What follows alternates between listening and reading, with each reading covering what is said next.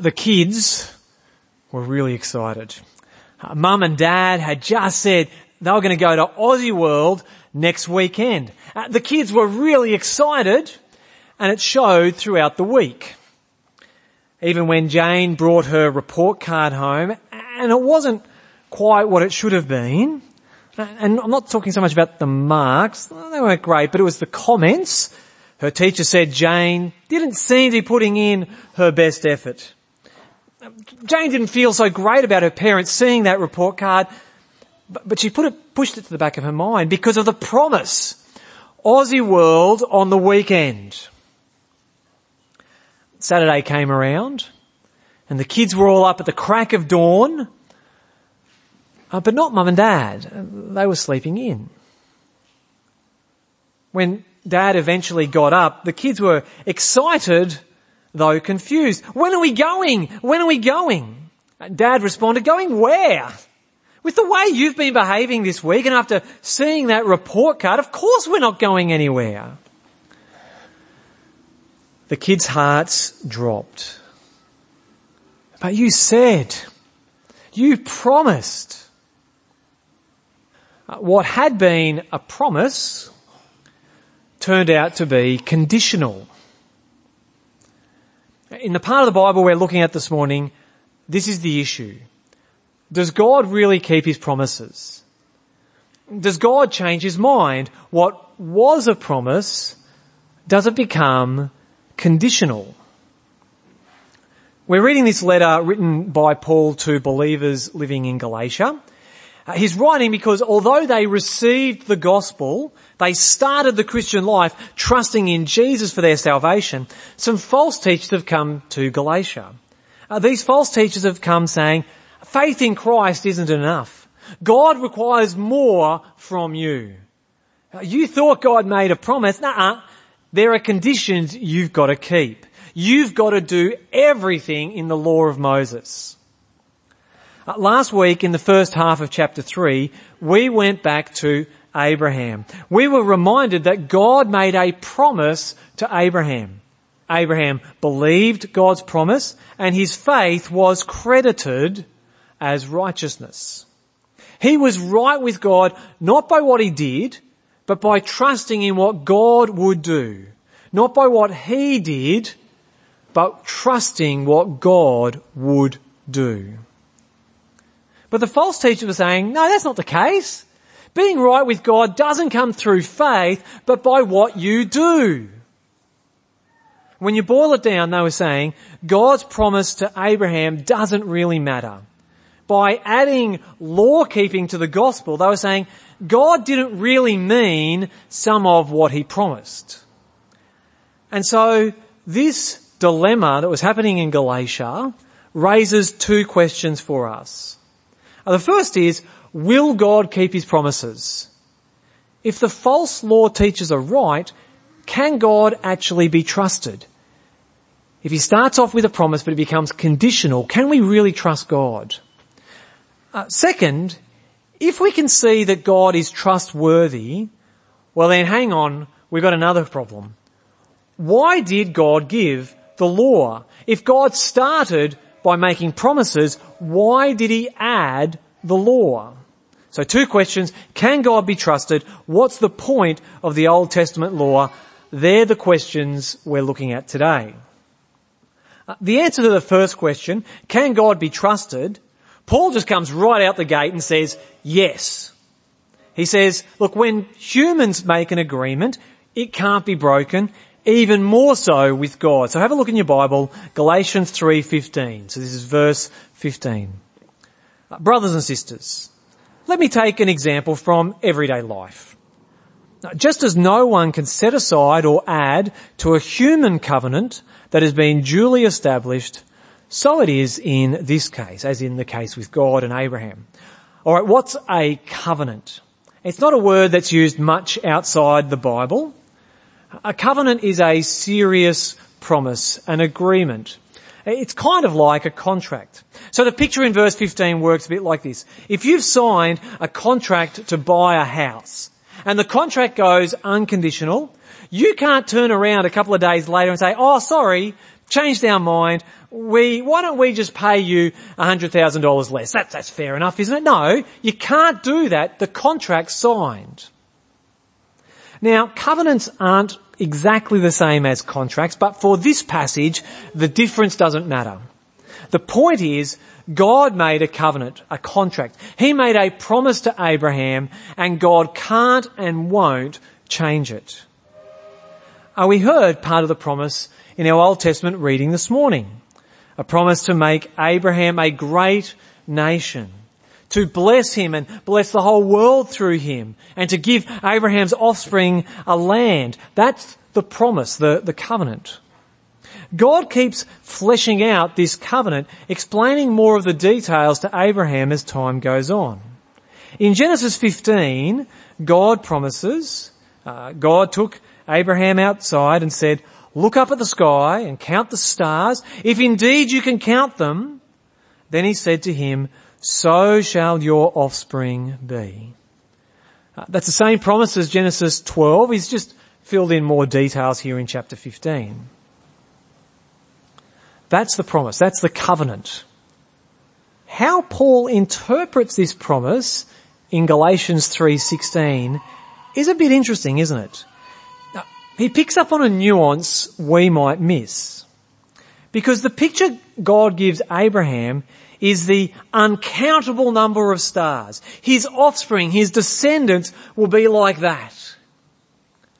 But there's a little nuance in what God says.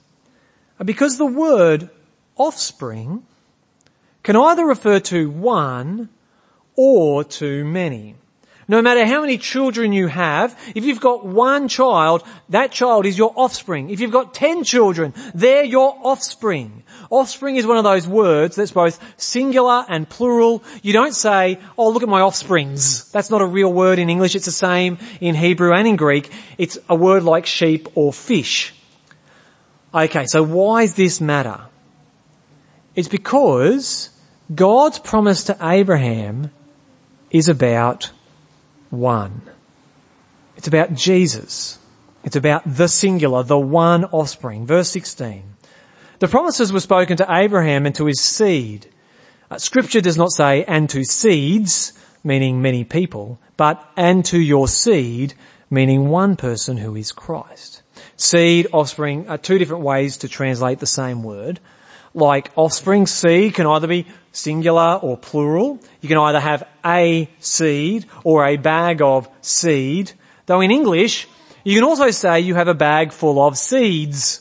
And I think that's why the NIV uses the word seed when it translates Galatians and offspring when it translates Genesis, because it didn't want to have a big red squiggly underline when it says the word offsprings, because it's not a word. Okay, so that's your English lesson for today. What's going on? Isn't the promise in Genesis, the promise God made to Abraham, isn't it about an uncountable number? Like a really, really big number? More than 10? Like a huge number? Why does Paul say no? No, God's promise is about one seed, and that is Christ. I'm not going to tell you yet. We're going to get to that answer that question at the end, because what we're going to see when we get to the end of this passage, when it all comes together, is by noticing this little nuance of the word offspring, the word seed, and the way that works in both the ancient languages of the original Bible and also in English, we get to see the beauty of what Jesus has done. So we're going to come back to this question, but right now, the point that Paul is making, the point that the promise is about God and his seed, or Abraham and his seed, the point of the promise being directly about Jesus, the point Paul is making is that the law, which was given hundreds of years after Abraham was around, the law doesn't change the promise, because the promise was always about the one seed, Jesus. He hasn't changed his mind. When God makes a promise, when God makes a covenant, he doesn't change his mind. So verse 17. What I mean is this. And when Paul says that, you go, "Fantastic, Paul. I was a bit worried about what you're meaning. Tell me what you mean." This is it. The law, introduced 430 years later, does not set aside the covenant previously established by God, and thus do away with the promise. For if the inheritance depends on the law, then it no longer depends on the promise. But God, in his grace, gave it to Abraham through a promise. Alright, so God's saying, this inheritance, it's all about the promise. It's not to do with the law. The law is made after the promise, so therefore the promise, whatever the promise is about, it doesn't change. A little bit of a quick aside though, where does Paul get 430 years from? Isn't that just the time Israel spent in Egypt? Isn't it actually a bit longer from the time of Abraham, Genesis 12, and God making a covenant with Abraham, and then God giving the law through Moses at Sinai? It's longer than 430 years. Why does Paul say 430 years? What I reckon's going on is 430 years is a number picked up in Exodus 12, and I think Paul might be saying it's not 430 years from Abraham to Moses, but it's 430 years between when the promise was finally repeated to Abraham's grandson Jacob in Genesis 35 and when the law was given to Moses. Bit of an aside, don't stress over the detail. The point is, God had made a promise. He'd ratified a covenant with Abraham, Isaac, and Jacob, and it was hundreds of years later when the law was given. And when God makes a covenant, it's made. God doesn't change his mind. The initial unconditional promise can't, hundreds of years later, it can't suddenly become something that's conditional on obeying the law. When you promise a trip to the theme park, that's a promise. You can't later say, oh, hang on, it was always conditional on your report card. Alright, so God is keeping his promise. Why did he give the law? Because it certainly looks like God's changed his mind. If God credits faith as righteousness, if God made a covenant that's unbreakable, unchangeable, then why did he give a law that isn't about promises and faith, but about what Israel had to do? And the answer is about God's purpose. God's purpose in the promise and God's purpose in the law. The answer is the law was never meant to make people right with God. In fact, the law was given to show Israel and show the world how deeply sinful we are and how much we need what God has promised. Verse 19. Why then was the law given at all? It was added because of transgressions, until the seed to whom the promise referred had come. The law was given through angels and entrusted to a mediator. A mediator, however, implies more than one party, but God is one. Is the law therefore opposed to the promises of God? Absolutely not.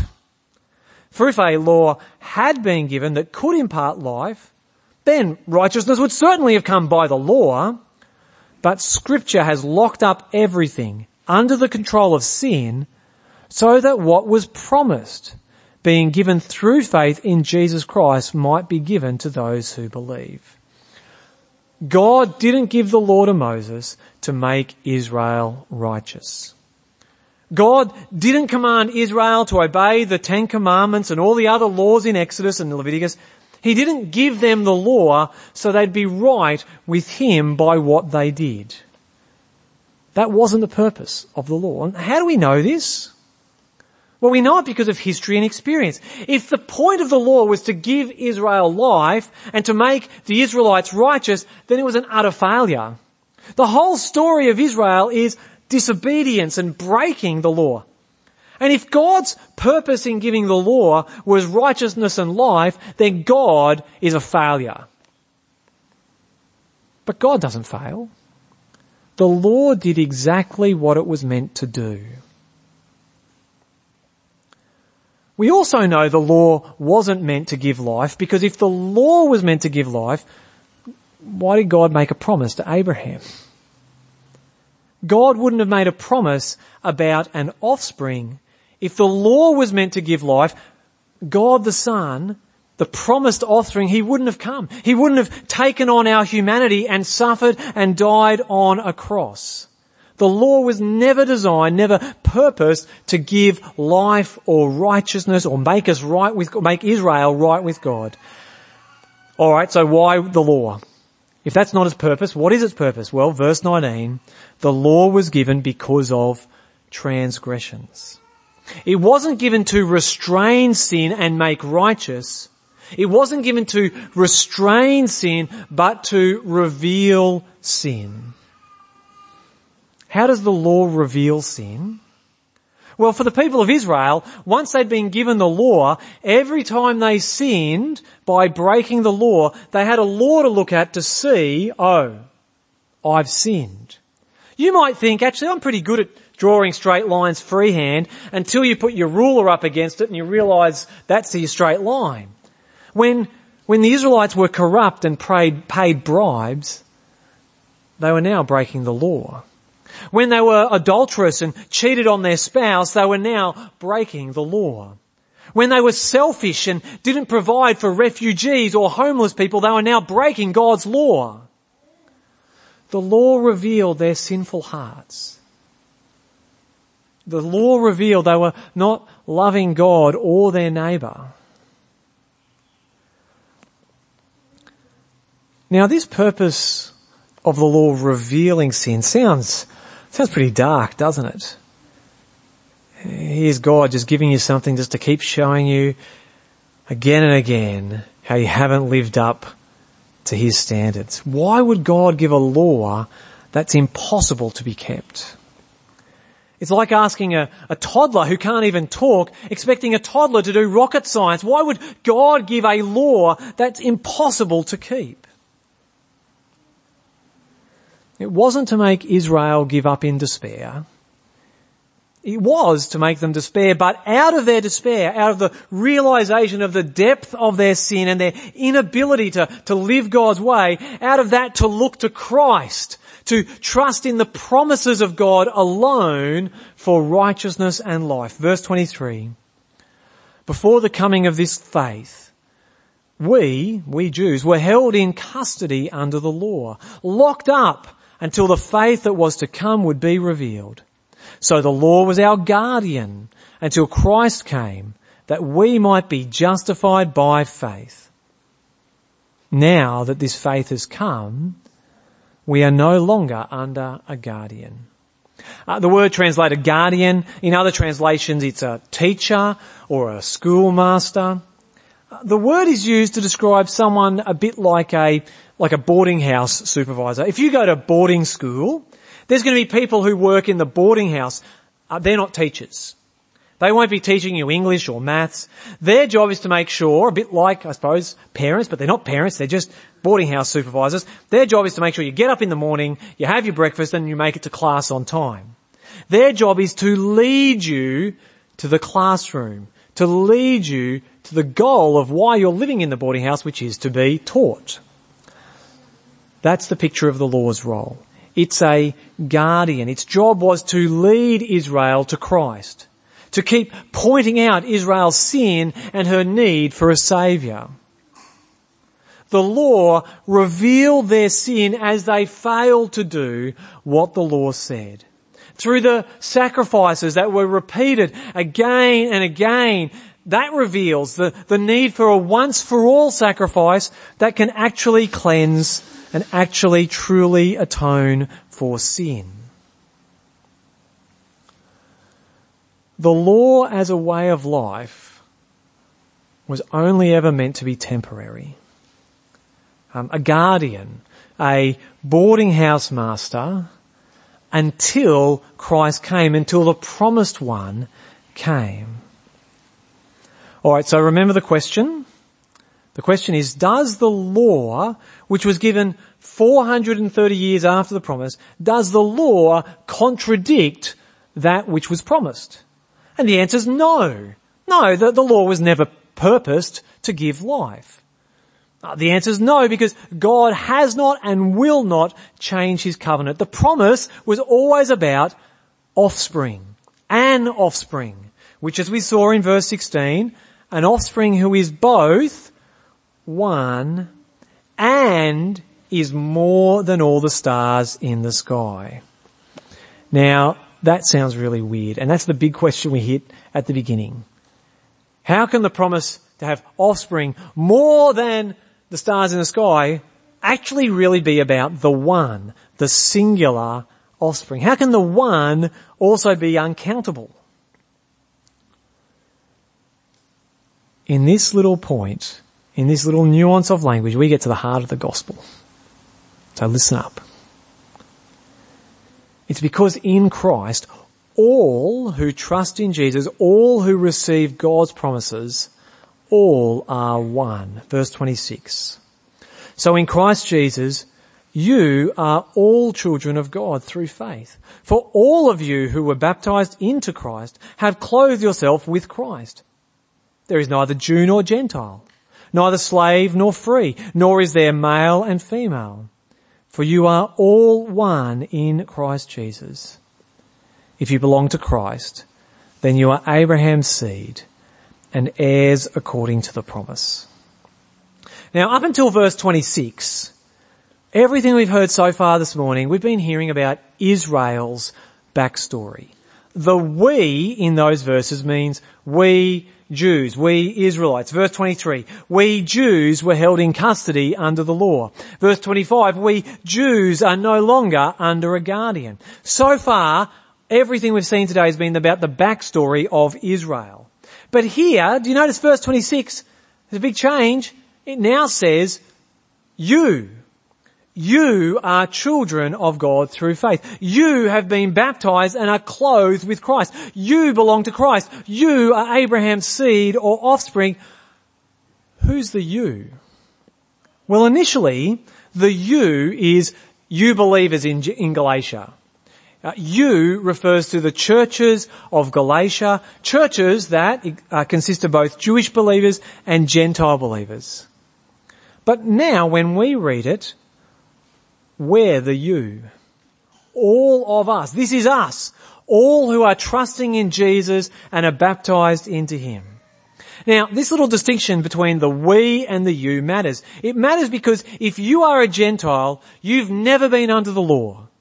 The law was given through Moses to Israel. It was not given to the world. But if you're trusting in Jesus, you're still not under the law, because the law was a guardian, temporary until Christ. In Christ, neither Jew nor Gentile are under the law. The law's role is complete, it's fulfilled. The offspring, Christ, is here, and in Christ we are all one. So how does that work? How can this promise be about the seed, to the one offspring, yet also be more than the stars in the sky? Well, it's because there are loads of people throughout history and around the world, loads of people who trust in Jesus. Abraham's offspring are more than the stars in the sky, but the promise is about the offspring. It's about Christ. How do those two facts come together? This is the thing I've been thinking of this week. I reckon it's a bit like light shining through a prism. If you shine a single beam of light through a prism, it hits the prism and it splits into many. God's covenant is about Jesus. It's fulfilled and kept in Jesus. That's the one. But salvation is in Christ, and everyone who believes in Christ, everyone who is included in Christ, we all belong to Christ. We are all in Christ. Yes, it's about the one, but in the one is actually many. We are united to Jesus by His Spirit. And so while God's promise is fulfilled in the one Lord Jesus, if God's promise was always about the coming of Christ, which explains why why Israel needed the law to reveal their sin and their desperate need for the one who was to come, at the same time, countless believers are included in Christ. And this means, who are the children of Abraham? Well, they're not the physical descendants, but the spiritual. Being a child of Abraham is about DNA. Sorry, it's not about DNA. It's about faith. And this means anyone who trusts in Jesus is an heir of the promises of God. In the ancient world, the firstborn son got the inheritance. He got the house and the farm, and the rest of the children just have to make do. Jesus is the heir. He is the one offspring. He is the heir of Abraham's promise. The heir isn't Isaac. The heir is Christ. And so if you are included in Christ, you are an heir. No, you are the heir. Is there one heir or one firstborn? Or is there more heirs than the stars in the sky? Paul's answer is yes. Every believer will receive all the inheritance because all believers are included in Christ. The whole inheritance is yours. The promise of righteousness through faith, the promise of freedom and forgiveness, the promise of an eternal relationship with God.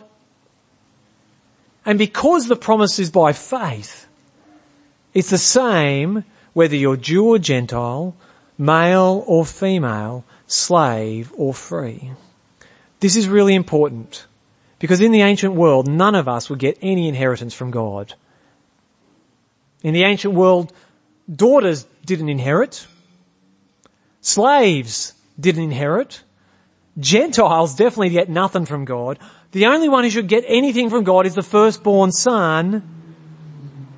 But in the gospel, believers are included in Christ, the firstborn son. And this means there's no difference. No difference between Jew or Gentile, male or female, slave or free. Anyone who believes in Jesus gets a full share of God's promises. There are no second-class Christians. No second-class Christians. And this is really good news because it means we can trust God. We can trust every promise He makes. There's no chance that, like the kids who found out that what they thought was a promise, all I've got to do is trust the promise. No, actually, all you've got to do is follow all these rules and regulations and behave a certain way and achieve certain goals. If that's what God was like, we would have no chance. But there is no chance that after trusting God that He's going to change His mind and say, oh look, it was actually always about the law. You've got to work for it. If you are trusting in Jesus, you can be 100% sure you are right with God. God's not going to change the plan, change the requirements. He's not going to go back on His promises. So come to Jesus. Trust God's promises because they are for all who are found in Christ. Let's pray. Father God, we praise You for Your faithfulness. Thank You that Your promises are always promises, that You don't change Your mind or break Your promises. Help us to trust You, to trust in Christ. Thank You that in Christ all are one, that believers, no matter our ethnicity, our gender, our economic status, that all believers are included in Christ and share in His inheritance, the blessing of forgiveness, righteousness and eternal life. Strengthen us to keep holding fast to Your faithfulness in Jesus. Amen.